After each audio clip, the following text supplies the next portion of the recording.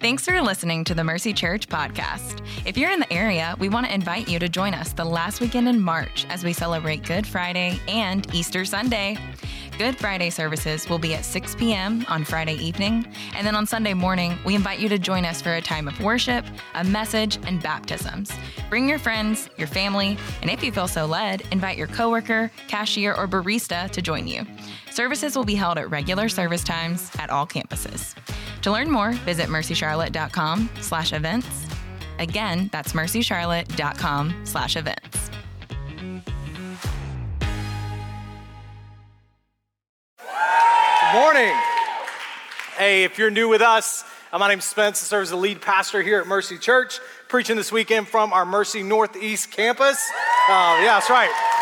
Man, praise God for what he is doing here. My family and I, we attend and belong to our Providence Road campus, but man, we are one church that meets in 3 locations on the weekend, and it's a joy to worship with you guys. Man, my hope is to get down Union County sometime soon. That video you saw about Starting Point, I just want you to hear from that if you're new with us. We just believe that God created you to belong, okay? To have a relationship with him and to belong in community with his church family. And so Starting Point, regardless of where you are in your walk with Jesus. I mean, people come to Mercy Church from kind of all different walks of life. Some of you might have been walking with Jesus for a long time, but you're just kind of new to the city, maybe, and you just moved in. Or some of you, I heard a story, a guy came last week, it's his first time ever being in a Protestant church. And he's like, I don't know what's going on here. So regardless of what your background is, Starting Point here at Mercy is your starting point, all right? Your place to find out a little more about who we are, what we're about. You get to meet some of our leaders and pastors and ask your questions. And we know that we're not going to be the church for everybody, but we hope we can be the church for anybody. And that's a place where you can figure out, man, is this the right spot for you? All right, so that's Starting Point. I do want to say, for those of you that have been through Starting Point and membership class and you're a member, we do have a quick kind of exciting little family business moment that I want to tell you. Today, we are opening up our recommendations for new elders for Mercy Church, all right? Just one phrase, elders are the leaders of the church. And we take that super seriously here. And the way we do, look, our current body of elders is excited to begin assessing and training more elders. Our church is growing, we need that. But the way we do this is the members of Mercy Church recommend those that they think will be qualified to serve as elders of Mercy Church, okay? So you can go to mercycharlotte.com/elders and you can see everything about our process kind of all laid out there really well, all right?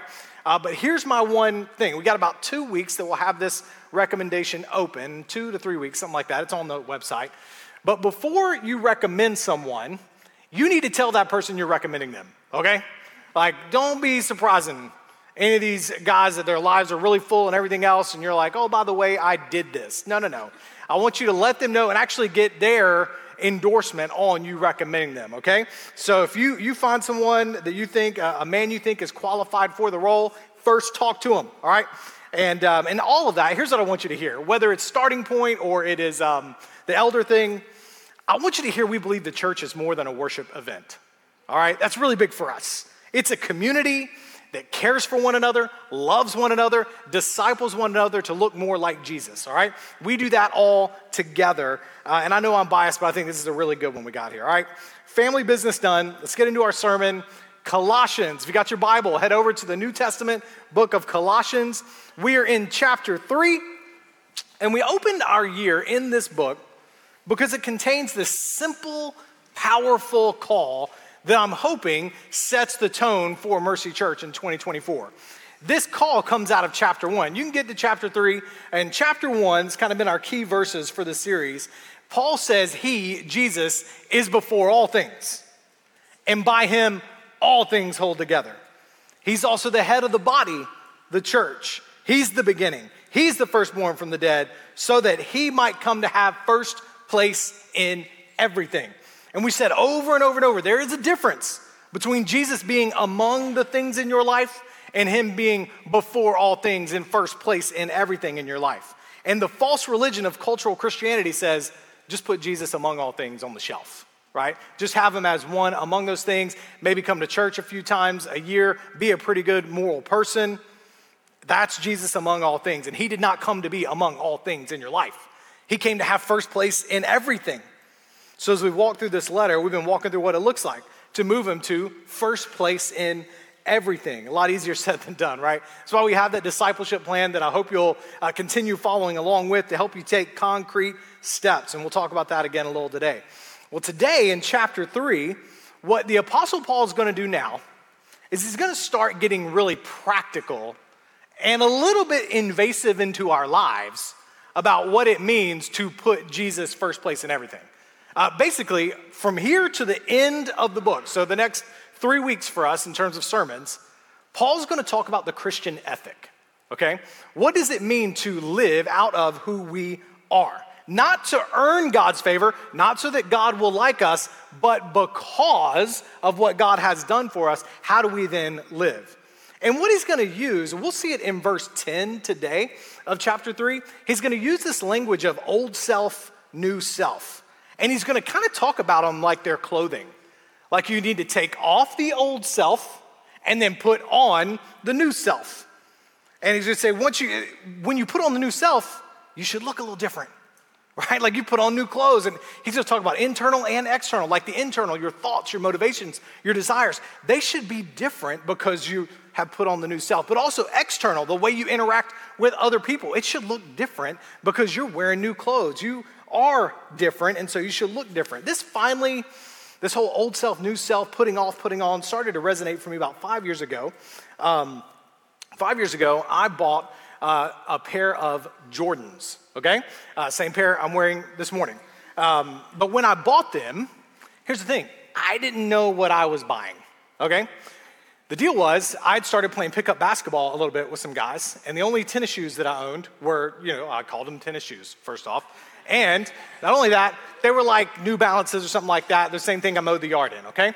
As I go play basketball. And I was like, man, I'm starting to play a little more. Maybe I need some basketball shoes. Well, who's the greatest basketball player of all time? Michael Jordan, obviously. Go Tar Heels. Did you guys see the Carolina blue sky this morning? Just the Lord blessing our, I won't show you my undershirt, but it's UNC. Anyways, so I'm like, well, he's the greatest basketball player. He's got a shoe line. I'll get some Jordans. So I got some Jordans, and I was like, this is a very nice box for wearing basketball shoes. I immediately went out and played basketball in my brand new Jordans, okay? A couple days later, I see Pastor Richard. Now, Pastor Richard is our unofficial pastor of shoes at Mercy Church. If you don't know that, if you've been around him, you know this. Anyways, and I said, hey, man, I got a pair of Jordans. He was like, really? Kind of skeptical. I was like, yeah, and I got to tell you, they're pretty comfortable, but they're actually not that great to play basketball in. And he goes, oh, man. Just kind of, if you know Richard, just, oh, man, does one of these. And he's like, he explains to me that you don't play basketball in Jordans. He says, Jordans, and he goes, they are a fashion sneaker. I did not have that category, okay? I did not know that was a thing. And he said, your problem is you do not understand the value of the shoes that you have. If you did, you'd treat them differently. So he introduces me to the whole sneaker kingdom, which is a crazy world, okay? But then he starts like, hey, I need to train you in how to walk in the shoes that you're standing in. It's like, because you do not know how to walk in them. He's like, rule number 1, do not crease the Jordans. And I was like, what does that mean? He's like, this, again, right? Got to teach me that. But then rule number 2, do not walk in the grass on them. That is why the Lord made sidewalks. Never walk in the grass on these things, right? And then number 3, don't play ball in them because it'll violate rule number 1, okay? So I'm like, so you should have seen me. Like, I'm 35 years old in my house unlearning bad ways of walking and learning how to walk all over again, right? And the point in all of this illustration is, if somehow, Michael Jordan, you're watching this, you can send me Jordans and I will treat them well, okay? That's not it. But the point is, our passage of scripture is going to celebrate this new self that we are already standing in Christ. New life we have in Christ. And then what Paul's going to do is he's going to kind of help us unlearn old ways of walking in the old self and learn new ways of walking in the new self that Christ has already given us and that we're standing in. And I think it's going to be great because it's really honest about the whole process of walking with Jesus. That's discipleship, y'all. Celebrating what we are already standing in, the new self God has given us, starting from there, and then walking. And this passage is going to highlight the struggle that takes place when we unlearn old ways of walking and then learn how to walk in the new life. So what you'll see, if it feels like there are two lists that kind of start to pop up today, that's accurate. Old self, new self. Again, the self language coming out of verse 10.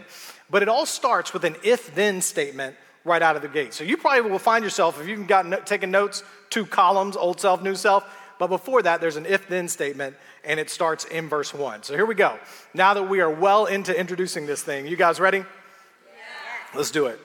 So if you have been raised with Christ, that's the if, told you, if-then statement to start this. If you have been raised with Christ, some of you, that's as far as you're gonna go today because the Lord has some work to do and you coming into just Christ himself and understanding him. If you have been raised with Christ, seek the things above, where Christ is seated at the right hand of God. Set your minds on the things above, not on earthly things, for you died, and your life is hidden with Christ in God. And this beautiful promise, when Christ, who is your life, appears, then you will also appear with him in glory. If you've been raised with Christ, listen to me, the central tenet, the central point, belief of the Christian faith is that Jesus is God who came to earth, born of a virgin, lived a sinless life, and then died as a payment for your sins and mine. And 3 days later, he rose from the grave. You cannot be a Christian without believing that Jesus rose from the grave. And the gospel message says that those who not only believe that, but then receive what he did as payment for their sins and receive his resurrection as victory over death, then we have been raised with Christ. We have new life. And this is the contrast we're going to see all day long. Old life, new life. Old ways of walking, new ways of walking. In this new life, seek. What does he say? Seek the things above. Set your mind. And I think maybe the problem with a lot of Christians and they struggle with the Christian life is they don't understand how active that word seek is. You notice this? He does not say passively endorse the things above. Nod your head, to the things above. It's seek. It's set your mind on. Here's your if-then statement, kind of a summary of these first 4 verses. If you've been raised with Christ, if that's your identity, then direct your whole life towards kingdom things. If you've been raised with Christ. If not, man, you got to deal with that. But if you've been raised with Christ, direct your whole life towards kingdom things. And y'all, the question is, does that characterize your life? An example. I'm gonna give you one example, one that comes up in our passage today, but there are a lot of them. This week in our discipleship plan, we're gonna talk about generosity, specifically about money. The reason we talk about it is because Jesus talked about it more than heaven and hell combined. And he said, where your treasure is, that's where your heart will be. Basically, your money is kind of a thermometer of sorts to gauge your heart. You wanna know what you truly love, what you are seeking, what you are directing your life towards, follow your money. So here's a question. What does your money say that you are seeking? What does your money say about how you are directing your life? Money, what's so powerful about it is it is amoral, right? It is not good or bad in and of itself. But the love of it, the craving of it, what does Paul say to Timothy? 1 Timothy 6:10, the love of money is the root of all kinds of evil. And by craving it, some have wandered away from the faith and pierced themselves with many griefs. So in our community groups this week, we're going to talk about the antidote to greed, which is gospel-motivated generosity. And as you redirect your affections, seek kingdom things, the things above, here's what happens. Externally, you do that with your money, externally the gospel is proclaimed to more people. It's awesome. But internally, you are changed. You are set free from the old self that used to grip money and the things it could buy. The security that you thought it could buy you by having enough of it. You're set free from it because you realize Jesus bought a kind of security for you you could never have any other way here in this world. He's given eternal life for you. The sense of self-worth that you hope money can give you is nothing compared to the worth of being called son or daughter of the Most High God. Y'all, some of you have never been taught gospel-motivated generosity, a way to seek the things above with your money. And I hope this year that changes for you. And I hope if you call this your church, that you'll give, because the church is God's plan A for the kingdom to go forward here on earth. But I always say this, if you're in a place where you're hesitant to do that, like you're skeptical of the church or a pastor talking about money because of whatever baggage you're bringing, look, don't give here. okay? Just give somewhere to some ministry that's taking the gospel forward to people and watch what God does in your heart. Prove it to you. You come up after service, I will give you 4 or 5 ministries Courtney and I support that you can give to that is not here, okay? I just want you to be free from what you thought money could do for you and then walk in the new self and watch what God does in you, okay? And he keeps saying it, this last part in verse 4, directing us back into our passage, there's a promise here that I really want for us. As you live, you direct your life onto the things above, he says, when Christ, who is your life, appears, then you also will appear with him in glory. If then, because you are hidden with him, man, you go where he goes. And y'all, Christians, this is what gives us hope. One day he will come back here and bring a final forever victory over Satan and sin, and he will sit down on the throne of glory forever, and we'll be there with him. We'll be there. And we say this a lot, man, but our confidence in that day, that's what gives me hope in this day. Because I'm not over here saying, man, your life is going to be easy now that you're a Christian. Absolutely not. It's hard.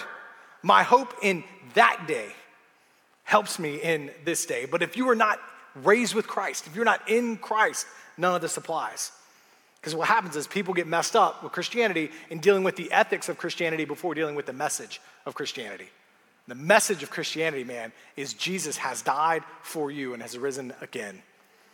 Some of you today just need to believe. So what does a new life versus old life look like? Now we get into our list, right? And by the way, the point of this list is not Patrick, if you had a good week this week, man, you followed Jesus really well this week. Pat yourself on the back, attaboy, attagirl. If you had a bad week, this list is there to make you feel shame. Neither of those. It's just showing you how to walk, okay? Showing you how to walk to help you flourish as a follower of Jesus. Here we go, verse 5. I'm gonna read you 5 through 9. Therefore, put to death what belongs to your earthly nature: sexual immorality, impurity, lust, evil desire, and greed, which is idolatry. Because of these, God's wrath is coming upon the disobedient. And you once walked in these things when you were living in them.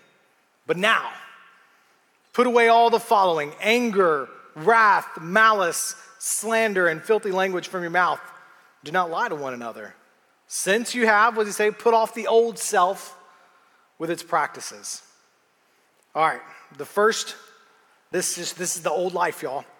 And I think what you'll see over the course of really this week, we'll major on the old life, and next week we'll major on what this is old self, next week new self. And here's something I want to say as we go through. I'm going to go through this list, at least the one in verse 5. My concern is that we don't take this list as seriously as God does. Y'all, God says put this stuff to death. His old Puritan pastor, John Owen, he said, be killing sin or it will be killing you. You pick. And I just think we don't treat this stuff seriously. For whatever reason. Look, I'll start with the first one he says in verse 5. Sexual immorality. That's any sexual expression outside of marriage between a man and woman. Some of you are like, come on, man. Is it really a big deal if we're sleeping together? Is that a big deal? Well, according to God's word, yes. It is rebellion against God. And it's sin that ultimately harms you, it corrodes your soul, and in the end leaves you more broken in this life and unrepentant, leaves you separated from God for eternity. That's a big deal. And then he broadens it and he says impurity, which is including putting to death any kind of moral corruption. He says lust, put to death the sexual immorality of your thought life. I hear people say, man, it's not a sin if I don't act on it. I can't control my thoughts after all. Y'all, listen, all I know is Romans 12 says, be transformed by the renewing of your mind. Right? Lustful thoughts are old life that God is calling you to put to death. And maybe that's a bit of a wake-up call for you. But transformation is not going to happen externally until it happens internally. And you got to yield even your thought life to God. And then he says evil desire, impurity, lust, evil desire. Evil desire, man, it's like the impulse to do evil. Put to death, let me see if this connects with you. There's an ignition switch in your heart that like walks into a moment and sees the opportunity to destroy, to tear down, to hurt either someone else or yourself. And Paul says that's an evil desire. Put it to death. And greed, the insatiable desire for more. That's just verse 5. He makes another list in verse 8. I'm not going to hit those individually. They're just as important, though. They're the ones that show up, again, in your interactions with others. And I think if I could categorize verse 5 and verse 8 into two buckets, it would be the sins of lust and the sins of anger. And when either one of those pop up in your life, the sins of lust, sins of anger, what I want you to see is they're like smoke from a flame. And the flame that's creating that smoke is choosing self, choosing old life over Christ, over new life. Now, I want you to see something in there. He tells you to put these things to death, but you have already died to them. This is him saying it's going to take some active, intentional work on your part to walk in the shoes you already have on. Positionally, thanks be to God, if you're in Christ, you are dead to those things. You have breathed your last breath to sin's dominion. It does not have its reign over you. Praise God. And yet, if you're a Christian, here's what you know. Every single person in Christ knows, man, I've died to those things, but they keep coming back. They keep coming up again and again. That's because they had such deep roots in us, y'all. Look at the list. This is how you walked with the old shoes.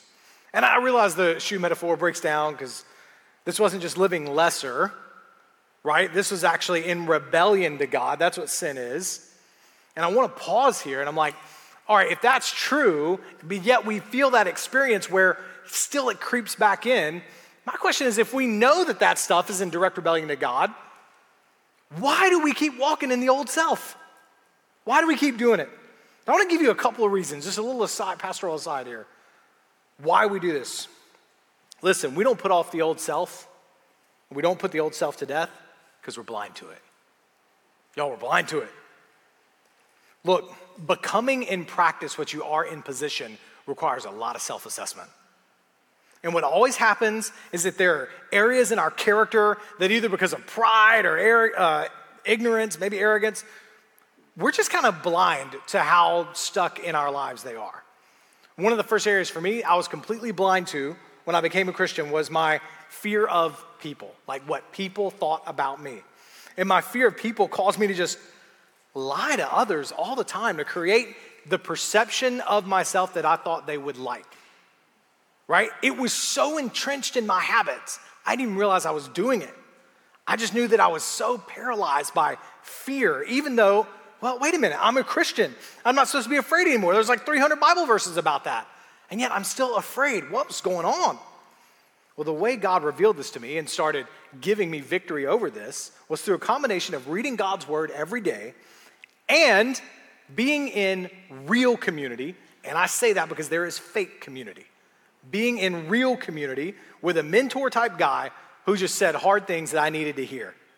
You need those people in your life who will help you see where the enemy is deceiving you into walking in your old ways. But here's the deal. You got to trust them. Because y'all, what I see all the time in the church is people get right on the edge of what I think are some real breakthroughs in walking in the new self, and somebody says a hard but good word to them that Scripture calls them to say, and they feel judged and they run. And there are a lot of people that have just felt judged and I'm not saying all situations are the same, but I'm saying, man, if you only want somewhere where everybody's only going to say things you like and you're always going to feel comfortable, that's just not Christianity. The Proverbs say that brotherhood, sisterhood, the family is iron sharpening iron. That's not cotton candy, you know what I'm saying? That's metal hitting up against one another. I'm just saying it's worth it. The best thing you can do, find a believer that you respect, whose life you would want to emulate. I mean, just ask them to be that kind of voice in your life and receive it when it comes. Here's another one. Sometimes it's blind spots, but another one, even more telling, we don't put the old self to death because we are comfortable in the old self. Like, blindness is one thing. Didn't realize what we were doing. But for some Christians, it's comfort. We know what God says, I'm comfortable with how I'm doing it. I see this a lot as a pastor in the area of sexuality. God has this incredible, beautiful design of sex that he created for us, but we're so consumed by our earthly nature, we just prefer the earthly nature. We're just kind of good. Old self. We're like the kid, little toddler whose parents decide, you know what? It's gonna be springtime, we got a good weekend, got days off. I'm gonna take you to the beach so that you can see the ocean. And that means going from Charlotte, if you're going to North Carolina Beach, I'm gonna drive you all the way down 74. I'm gonna drive you down all those dumb roads. You're gonna smell pig farms all along the way. It's gonna be pretty terrible 3 to 3.5 hours. And we're gonna get there, right? And then you get the kid out, you put him over here, and then you're getting all the stuff out of the car. You turn around and look, and your toddler, probably a boy, I don't know, your toddler is playing in the sewage little puddle that's right by the drain over there, having the time of his life, right? And he's splashing everything. You're like, okay, but this is just life with little kids, right? You're like, all right, time to go see the ocean. It's right there. We made it. And he's like, no, I want to play in my puddle of sewage. I like this. I know this. I want this. But Dad, we got all the way here. It's right there. Come on, we're going. No, I want to play in my puddle. Y'all, a lot of times, that is us with God. The old self playing around in this toxic stuff and the new self life God has for us, it's incredible. It's the ocean. And we're just like, no, I don't want it because I'm comfortable in what I've got. We just prefer it. We need to see that as sin. We don't need to try and justify our old ways. We need to repent of it, put it to death as God calls us to right here. And I'm not saying that's easy. I'm just saying God has something better for you, even if it requires great discomfort. The language is put it to death. Y'all, I don't know how to say this, but putting to death is uncomfortable, right? Maybe I know of a couple of different families that I've shepherded through this kind of thing that were couples living together, they weren't married, even had kids, and they come under conviction from God and said, I want to walk in the new life, and I want all God has for us. And I don't want to compromise in anything. I want all that God has for us. So they trusted God. One couple got married that weekend. Another one moved out. They walked through getting ready for marriage and got married because they were like, man, I want all God has for us. Look, you get with a Christian that can help you think through whatever your situation, but put to death the old self. How? How then do we put to death the old self? I hope you hear this as like comfort. We put to death the old self by depending on God's strength instead of our own. On his strength, not yours. It's funny, y'all. We believe that, especially our stream, we're big on believing, man, salvation comes through grace alone. Like God has to do it all. We don't do any of it. God's the one that does it.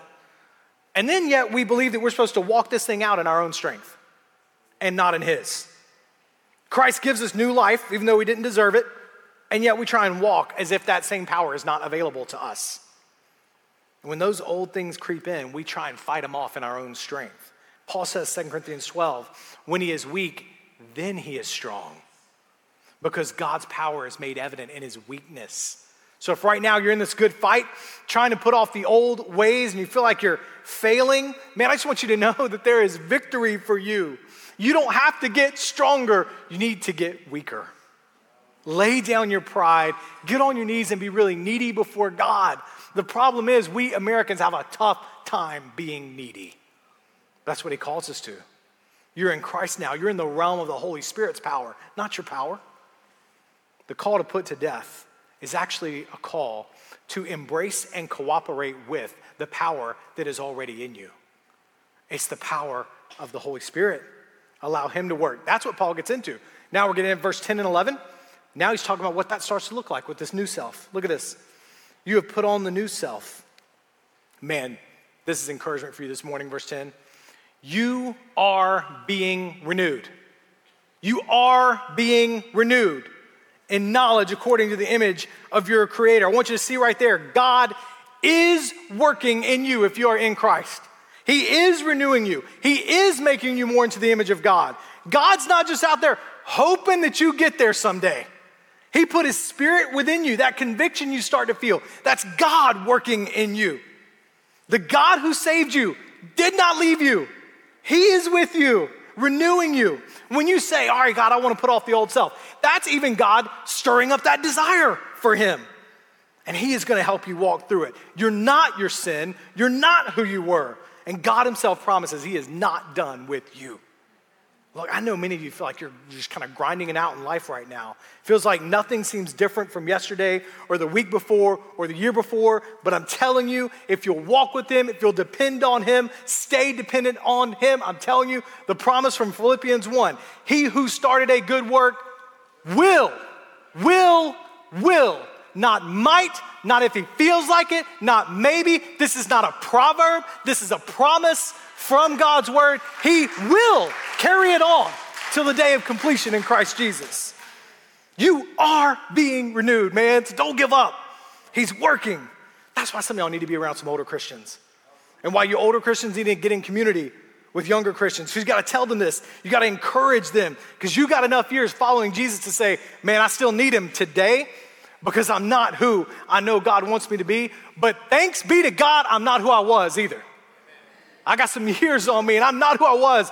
Thanks be to God, only by his grace. I'm not who I was when I was in my teens and 20s.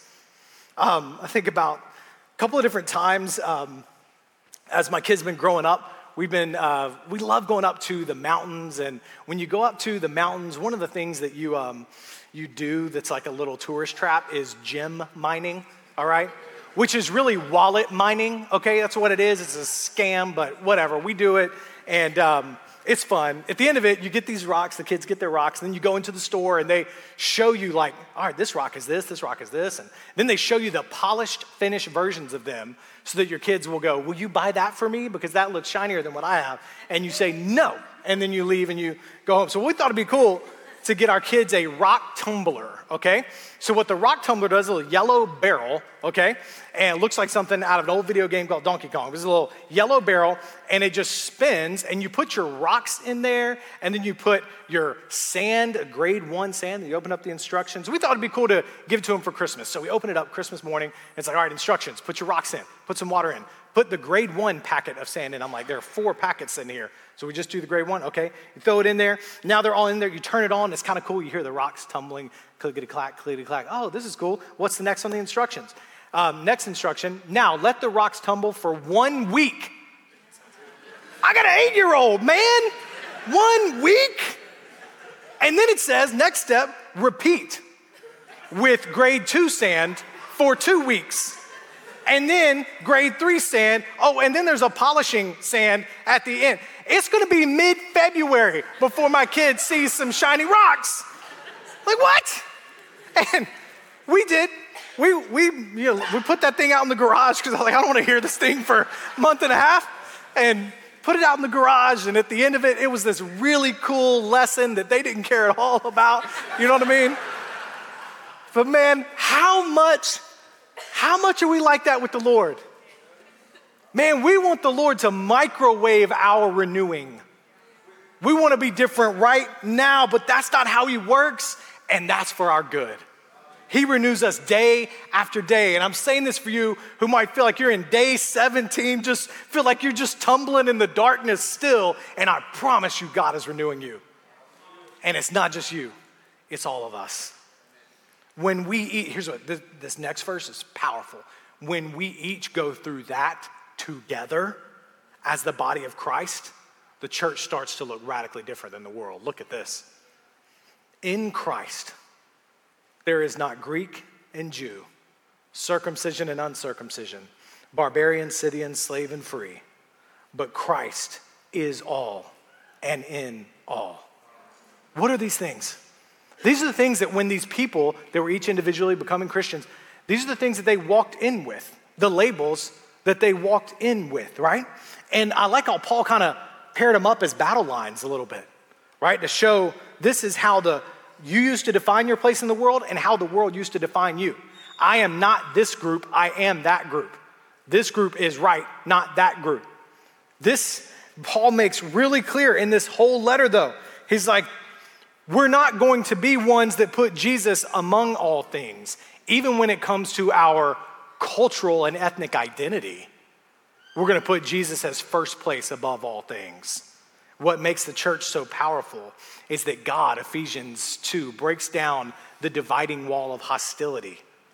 It's not that our cultural distinctives go away. Because you see elsewhere, Paul's gonna say, I think it's Galatians, Paul's gonna say they're neither male or female. Well, what he's saying is, even our gender is subordinate, superseded by who we are in Christ. Same thing is true here with our culture and our ethnic background. It's not that we no longer retain cultural distinctives. It's that we do, but they are superseded by the blood of Jesus, who unites us together. So that in here, it was, when it came to the cultural side, though it wasn't just cultural, what he's talking about here, but when it came to the cultural side, it was that even their culture, it's not Jew or Greek, it's Christ is all in all. He is first. And I think about it with us and what this means. That Christ is first. You're not a white Christian or a black Christian or a Latino Christian. It's not that your cultural distinctive goes away. God created you a certain way and gave you a history and a background and a people, and it's beautiful. But he says, first, you are a Christian. Jesus comes first. And it's true for the whole church. Listen, let's get real. If you're not from either a white or black background, I know you see this as you look into the American South. Sometimes we still talk about churches as the white church and the black church. That's a result of generational division in the South. And I know, Mercy Church, I know this experience. You shared this with me. Mercy gets labeled as the white church or a white church, and some of you that come from a background you're not white, and your friends, family, whatever, wonder, why are you attending that white church? That's hard. There is a whole world outside wanting to identify all of us by our race first and telling us we should line up accordingly. And listen, majority culture, white people in this case, there's some truth to that. When one culture dictates everything about how we worship. Like you got a bunch of songs that feel like we're slow dancing with Jesus, and the church looks like it's sponsored by Old Navy and Target. Man, it's like there's truth in what's being said. So to all of us, what does God say to all of us? Ethnic identity and cultural identity. We retain it, but it must be secondary to Jesus' identity. There's no poor church, no rich church, no, it's the Jesus church. It's the new self hidden in Jesus church. And that looks radically different than the world around it. That will put to death anger and malice and greed, whatever else, put on Christ. Y'all, that ain't easy. That is not easy. We need to be needy. You know what I'm saying? We need to be on our knees, needy. There ain't gonna be strength, there ain't gonna be clever words. It's gonna be a work of the Holy Spirit's power. Not of my words or anybody else's words, the Holy Spirit's power that's gonna bring that, help us to walk in the unity Christ has already brought. Not to forget our culture, but to submit it to the lordship of Jesus. And when we bring those together, man, listen to me. You bring all our cultures together, redeemed by the blood of Jesus and under the lordship of Jesus, we become something the world does not understand and desperately wants. Desperately wants. The world's trying so hard to force diversity, equity, and inclusion. And what it can't understand is that until you have a more unifying power, Christ is all and in all, a more unifying identity, it'll never work. You just pretend for a little while. So may we be the people of God who live as if Christ is first before all things and is all and in all, who really are, 1 Peter 2:10, a new race, the chosen race, the people once you were not a people, but now you are God's people, because once you had not received mercy, but now you have received mercy. Christ is all in all. Paul's gonna tell us next week a lot more of what it looks like to put on the new self in all of our relationships. But to close this, listen, you can't put on the new self the new shoes until you take off the old ones. You can't walk in the new life until you die to the old one. So I wanna close in a time of prayer and response at all three of our campuses. Just in a time of prayer of confession, repentance, and asking God to help. So our worship teams at all three campuses are gonna get into place right now. Don't let them distract you. I want you to respond to the Lord. Would you get into a posture of prayer? You can just bow your head there at your seat. If you feel you didn't really sign up for prayer and you're still new to this whole thing, just look at your shoes. Nobody's gonna know the difference. It's okay. We're good. Take your next step, man, whatever it is.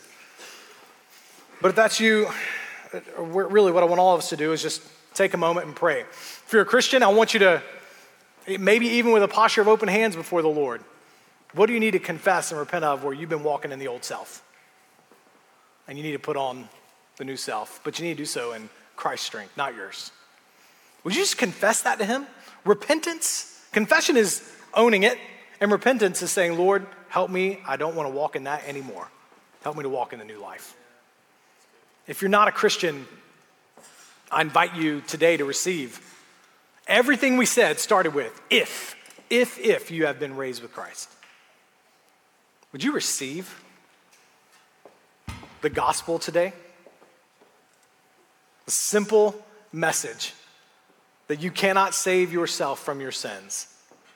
But in his love for you, God sent Christ, who lived the life you were meant to live but didn't, and who took your payment on the cross, where it should have been you, should have been me. He took that payment. And he died in your place, and then he rose again, giving you forgiveness from your sins and new life. Would you say, yes, God, I believe that and I receive it. Today, I take off the old self and receive new self, new life in Christ.